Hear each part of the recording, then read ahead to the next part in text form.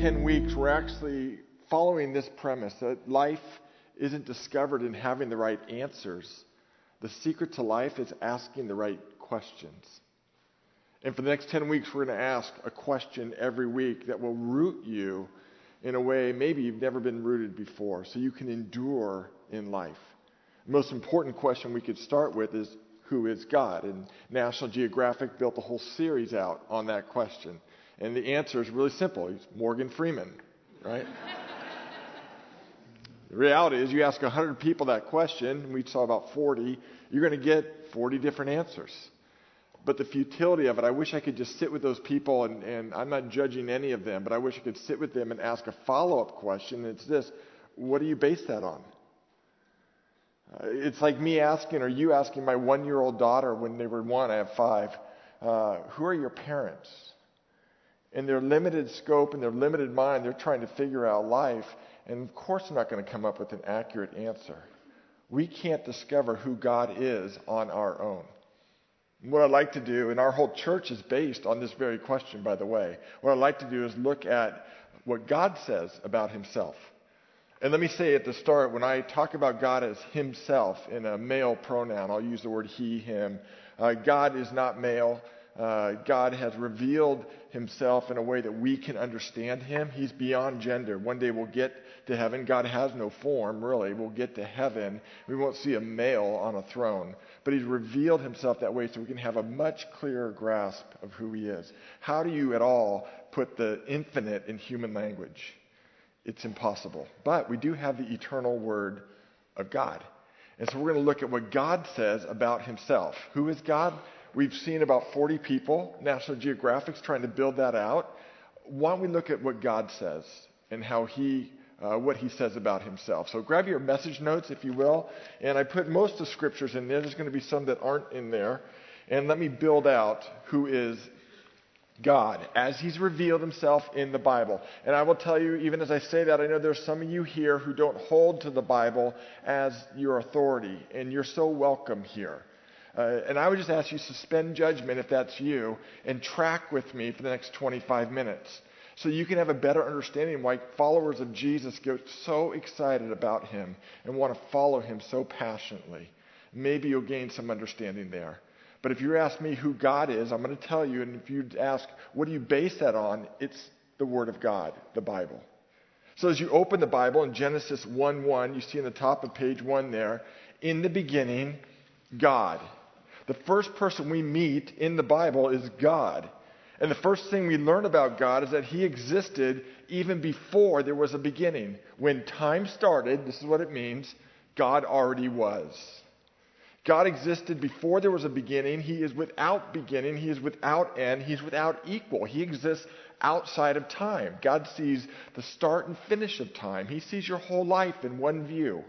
That's why God can break a foot on Matt, because he knows that broken foot ultimately is going to prepare him for eternity.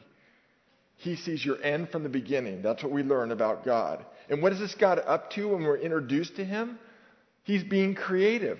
I love this. He's creating the heavens. He's creating the earth. He's creating the oceans. He's creating the lands, the planets, the galaxies, the animals. You get this image reading the first chapter of the first book of the Bible that God is like this master artist with a blank, multi-dimensional palette. And he's giving color and form to animals and mountains and clouds and the trajectories and orbits of the planets and the speed of the revolution of the earth. The whole time, he's repeating this one phrase. It's over and over again in Genesis 1. This is good. This is good. This is good. Like a master artist stepping back, looking at his piece of art. God is delighting in it and saying, this is so good.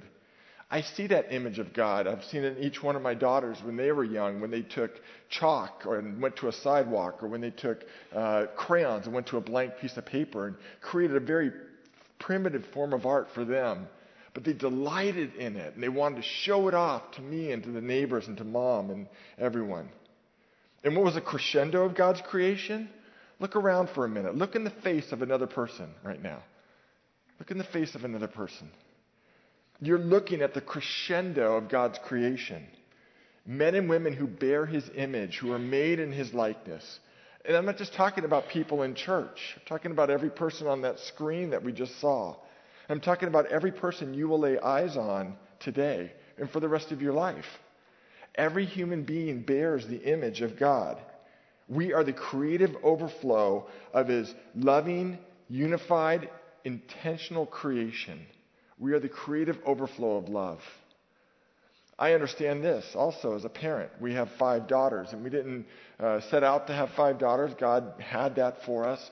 But we didn't create them so that one day they'd be our social security system. We created them as the overflow of our love, to share that love with them, to mold them and raise them so one day they can be producing adults who reproduce and so on and so on. That's kind of how we were created. There was a community in the heavens called the Trinity, Father, Son, Holy Spirit, a perfect community. And the overflow of that love, they said, let's create out of this love for others to be in this community with us. You see that on the top of page 2. Open up to page 2 of your message notes. A God who's creative. Look at this.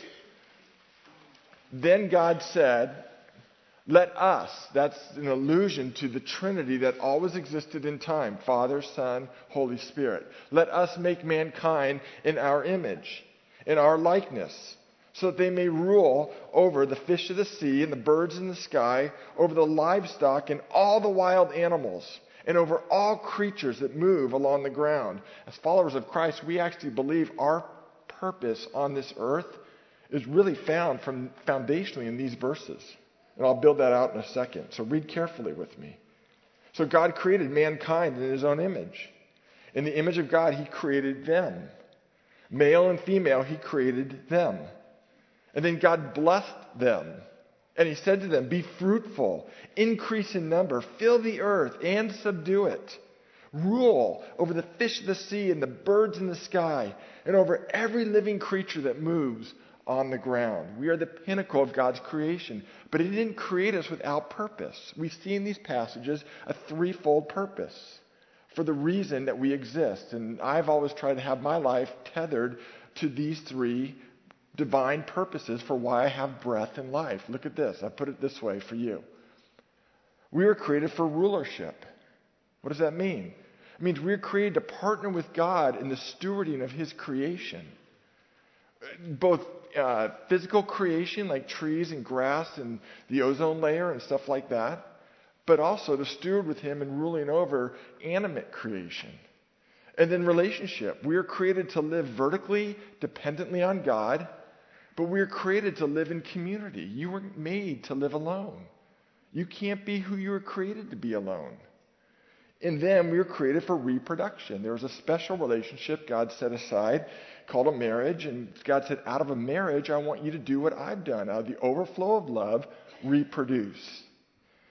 Now, that was God's design for humanity, and we'll get to this in a minute. Something went terribly wrong. Terribly, terribly wrong. And if you will doubt me in a few minutes that sin has entered the world, all you have to do is look at these 3 aspects of our purpose, and you've got to agree with me. Human beings aren't doing a good job in rulership. We've turned that into dictatorship, into violence, into hate, into waste. Human beings aren't doing very good at relationship. On a whole, as a global society, we don't relate well to each other. We go to war. We victimize. We're violent. And we do this on basis of creed or skin color or other things. We're not very good at reproducing either, frankly. Only in our own country, we do just the opposite. We choose pregnancies out of convenience in some ways. And if it's not convenient, it's very easy to end that. And I don't mean to hurt anyone in this room who's been a part of that. But I'm just trying to say we're not good at things like that. So after creating humans, originally God stepped back and He said, you know what, this is very good. It's not just good, this is very good. But then something went wrong. Now, like I just said, just looking at those 3 words, we can all agree that something is terribly wrong with the human race. As advanced as we are, and I thank God for our advancement. Thank God for all the information available to us. Thank God for medical advancement and technological advancement. I never dreamed I'd see the day when I'd literally, like I did 2 months ago, sit in a car that drove itself. That's amazing. I don't know if I thank God for that, but I'm just amazed by that, the advancement. But for all the advancement, are we growing in character? Is our world growing to be a safer world? I think we just take for granted things like passcodes on our phone, or not having to walk in certain places when it's dark, or having to lock our doors, and not only one lock, but two locks. And that's not even good enough anymore, so you got to get an alarm system. The tension we feel and conflict and the hatred we feel that wells up within us. I think we just take for granted what comes across our screens on a daily basis of violence and wasting of society and wasting of food when people are starving to death. I think we just take that for granted, but I'm here to tell you, for all of us, just think with me, something is terribly wrong with the human race.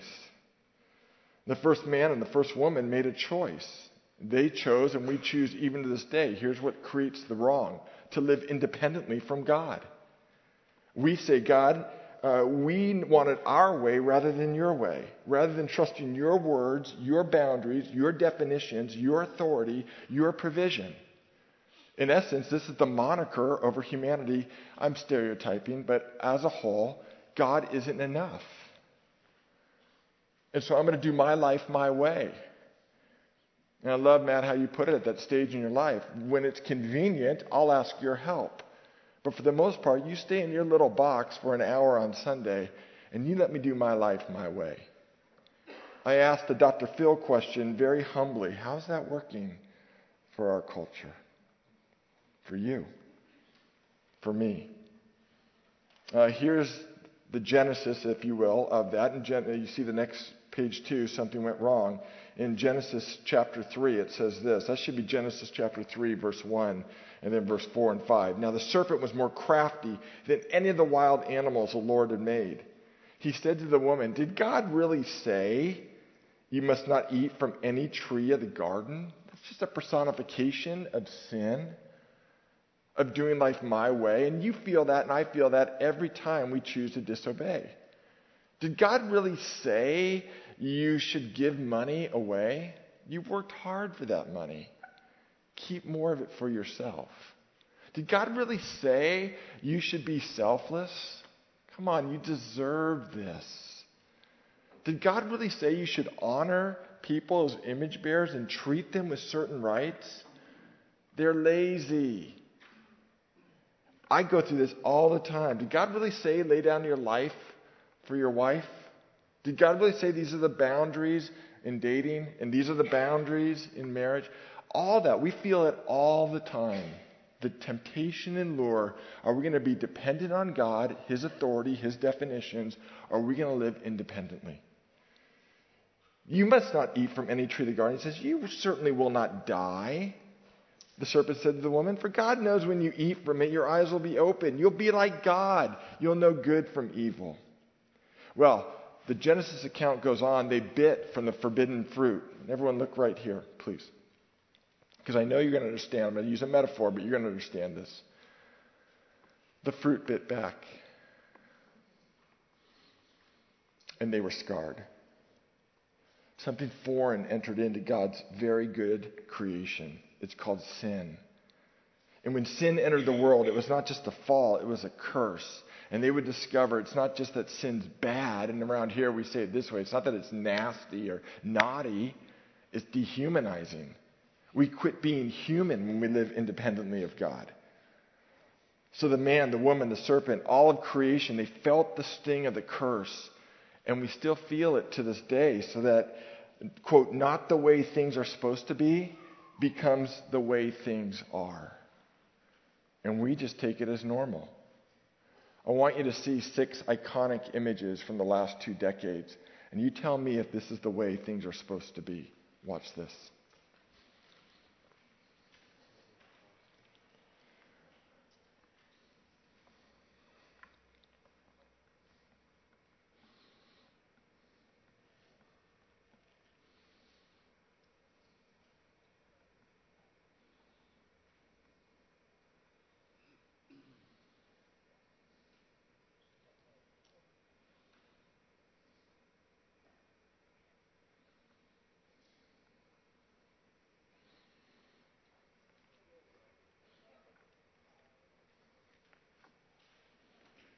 What goes through your mind? Let's talk to each other when you look at those images. Anyone want to share? Destruction. Sorrow.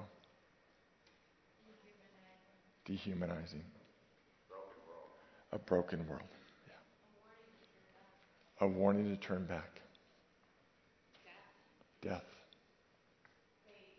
Pain.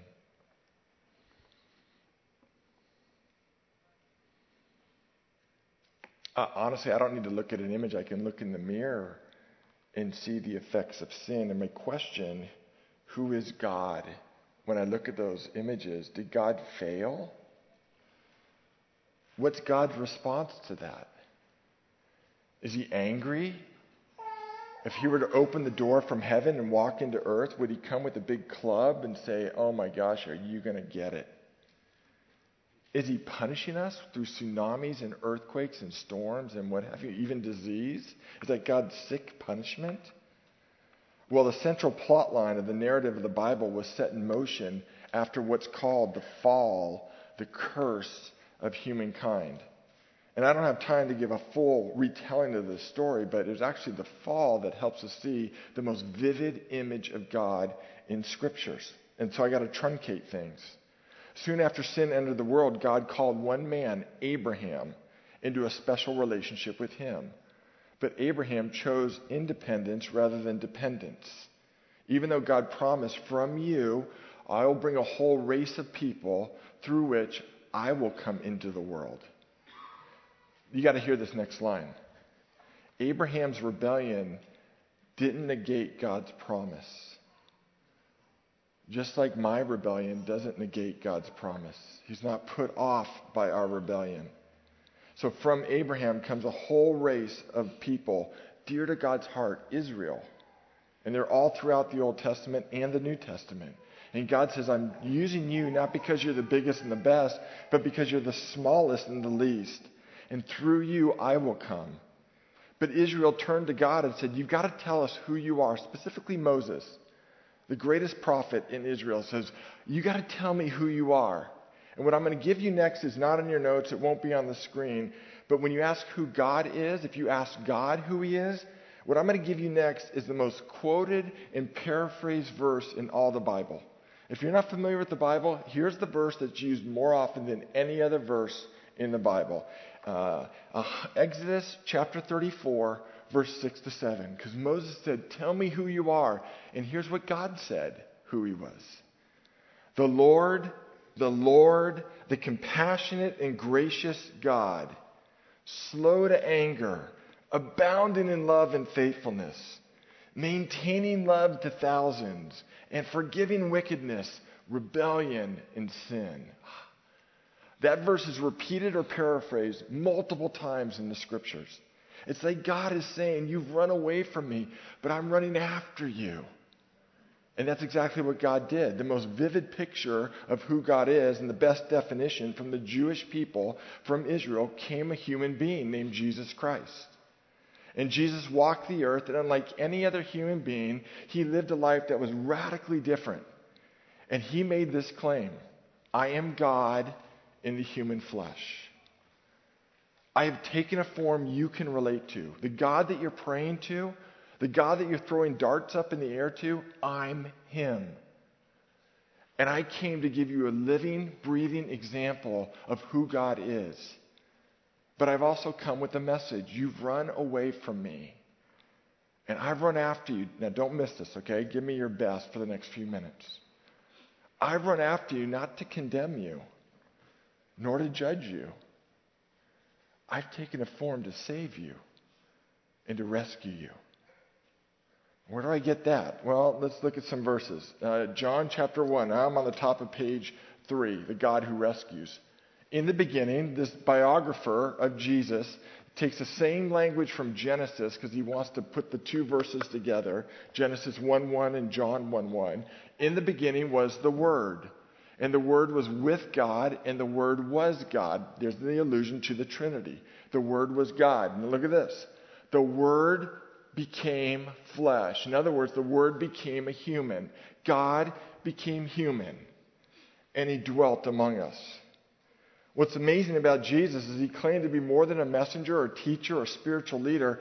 He claimed to be God in a human form. And then he backed up that claim through his life, through his miracles, through his death, through his resurrection. He was the most beautiful, perfect human being who ever walked the planet, God in a human body. And you know what we did? We killed him. And it wasn't just enough to kill him. We shamed him. We ridiculed him. We beat him. We stripped him naked. We took him to the point of death and held him there as long as is humanly possible. That's how far we had rebelled. Who is God? What's he like? What does he love? What does he hate? What makes him laugh? What makes him cry? Look at Jesus. What made Jesus weep? That's what makes God weep. How did Jesus treat moral rebels? That's how God looks at you and me. What made Jesus laugh? What broke his heart? On that cross, and it's the reason why we have a cross pretty centrally in our sanctuary, Jesus took upon himself our sin, the punishment we deserved for our rebellion. And in doing so, he made a way to restore all that was lost through our rebellion. Jesus made it very clear that through him, a door to heaven was now open. And don't miss these next two words. To everyone. Christianity is the most inclusive religion on the planet. True biblical Christianity. Anyone can come to God through Christ, regardless of your gender, race, age, religious upbringing, moral track record, or any other human measurement. A forever relationship with God, void of his wrath and condemnation, which hadn't been experienced since the garden, was now available to every human being because Jesus died and rose from the grave. And if you doubt or wonder who Jesus is and the significance he has in your life, I would encourage you to focus your study right there. The resurrection. If Jesus in a corpse is still in the grave, then what we're doing here is a farce, the Bible says. But the fact that the tomb was empty and that less than a month later, his followers were in the streets saying, he's alive, and no one could produce a corpse, validated everything Jesus taught and validated who he said he was, God. So God, in coming to earth as Jesus, extends his hand to rescue us. That's in essence what God did. Ran into a burning building and said, come with me. Now, growing up in my home, I grew up with a dad who worked way too many hours. So my mom pretty much raised me. And when I would rebel against my mom, if the rebellion was minor, she'd take care of it. But if it was major, here's what I would get. Wait till your dad comes home. Anyone else ever get that? Didn't make the homecoming very fun. A lot of us think Jesus was that. He was like when my dad would come home to punish me, the wait till your dad comes home. God took a form in a human being and said, I'm here because the church couldn't get it right, or the synagogue couldn't get it right, or the temple couldn't get it right. I'm here to beat the living tar out of you and punish you for all that you've done. And I'm here to tell you the Bible says nothing could be further from the truth. The message of Jesus was this: your sin has caused a condition worse in you than you could never imagine. It was the ultimate point of Jesus coming face to face, the ultimate intervention, if you will. But my love, Jesus said, is greater than your sin. And on the cross, I took the punishment you deserve so I can forgive you and restore you into the person I had in mind when I created you. I love how you put it, Matt, the best version of you possible. That's what Jesus came to give. But then Jesus says this: I won't force myself on you. The choice is yours. You can choose me or not.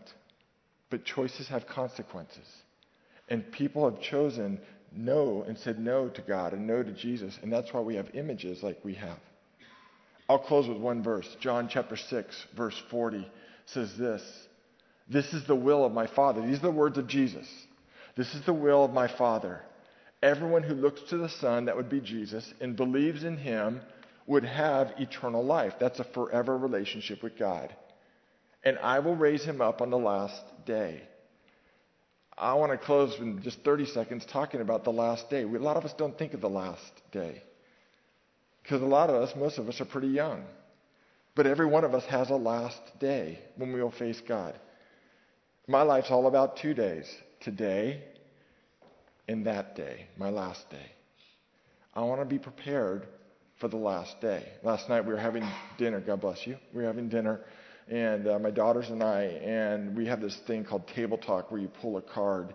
And the card, I forget the question, but it was like, if you could do anything with your life, what would it be? Something of that nature. And I told the girls, I would prepare everybody for their last day when they face God. They don't have to fear him then. They're in a relationship with him, and then it gets good. Jesus said, this is the will of my Father, that everyone who looks to the Son and believes in him should have eternal life, and I will raise him on the last day. So actually, we're talking about the 10 very important questions. The question today is, who is God? There's something more important than the question, who is God? And that's God's answer to who is God. We've seen that in Scripture today. But honestly, everyone look right here. There's one thing more important than God's answer to that question, who is God? Our response. How do you respond? We'd like to leave you with ABC by way of response. We'd like to encourage everyone, because this is a grace and a gift to every one of us. What it means to be in a relationship with God is, A, admit you're a moral rebel, that you're a sinner, that you've chosen at some point in your life to do your life your way, on your terms. You haven't met God's standard. We're all in that boat, men and women. We're all in that boat. B, believe in Jesus and what he has done, that he came to forgive your sin. He didn't come to condemn you or judge you or smote you, whatever that means. He came to rescue you. C, commit to follow Jesus. At some point, with Jesus' hand extended, you say, take me. Take my life. I don't even know what this fully means, but I know I can't remain independent of you. I want to do life your way. That's what it means to be a follower of Christ. And it's the only adequate response and proper response to how God has revealed himself to us. So we're going to close. I'm going to close this in prayer. I'm not going to wrap this up. I'm going to hold the room actually in prayer. And we're going to worship out of this. I would ask that you just bow your head and respond with me.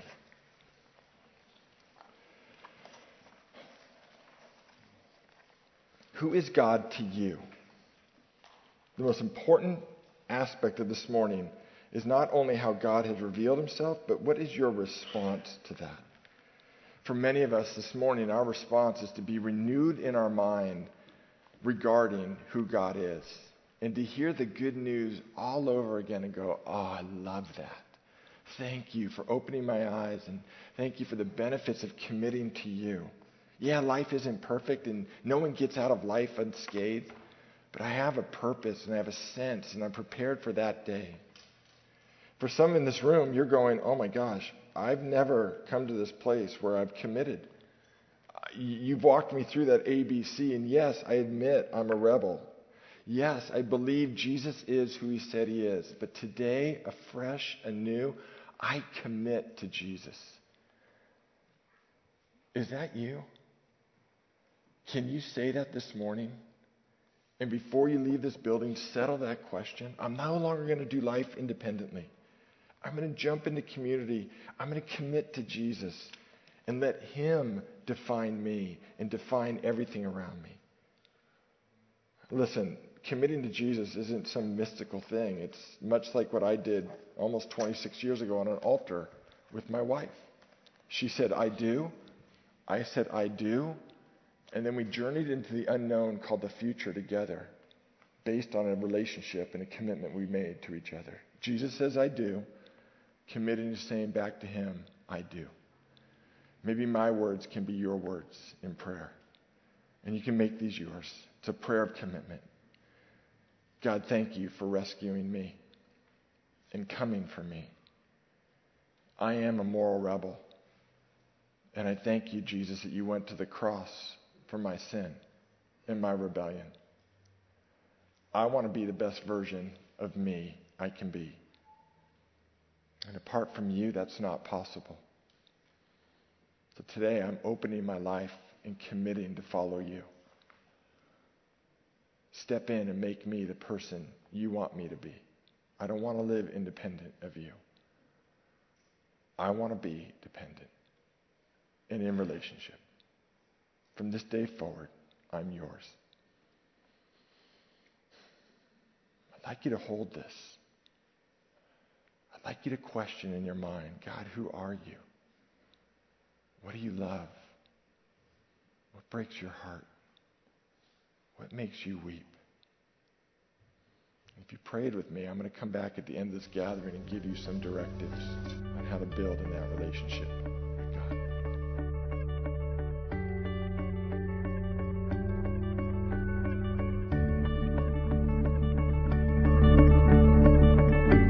You've been listening to the Peninsula Covenant Church podcast. We're located at 3560 Farm Hill Boulevard in Redwood City, California. You can reach us online at www.peninsulacovenant.com.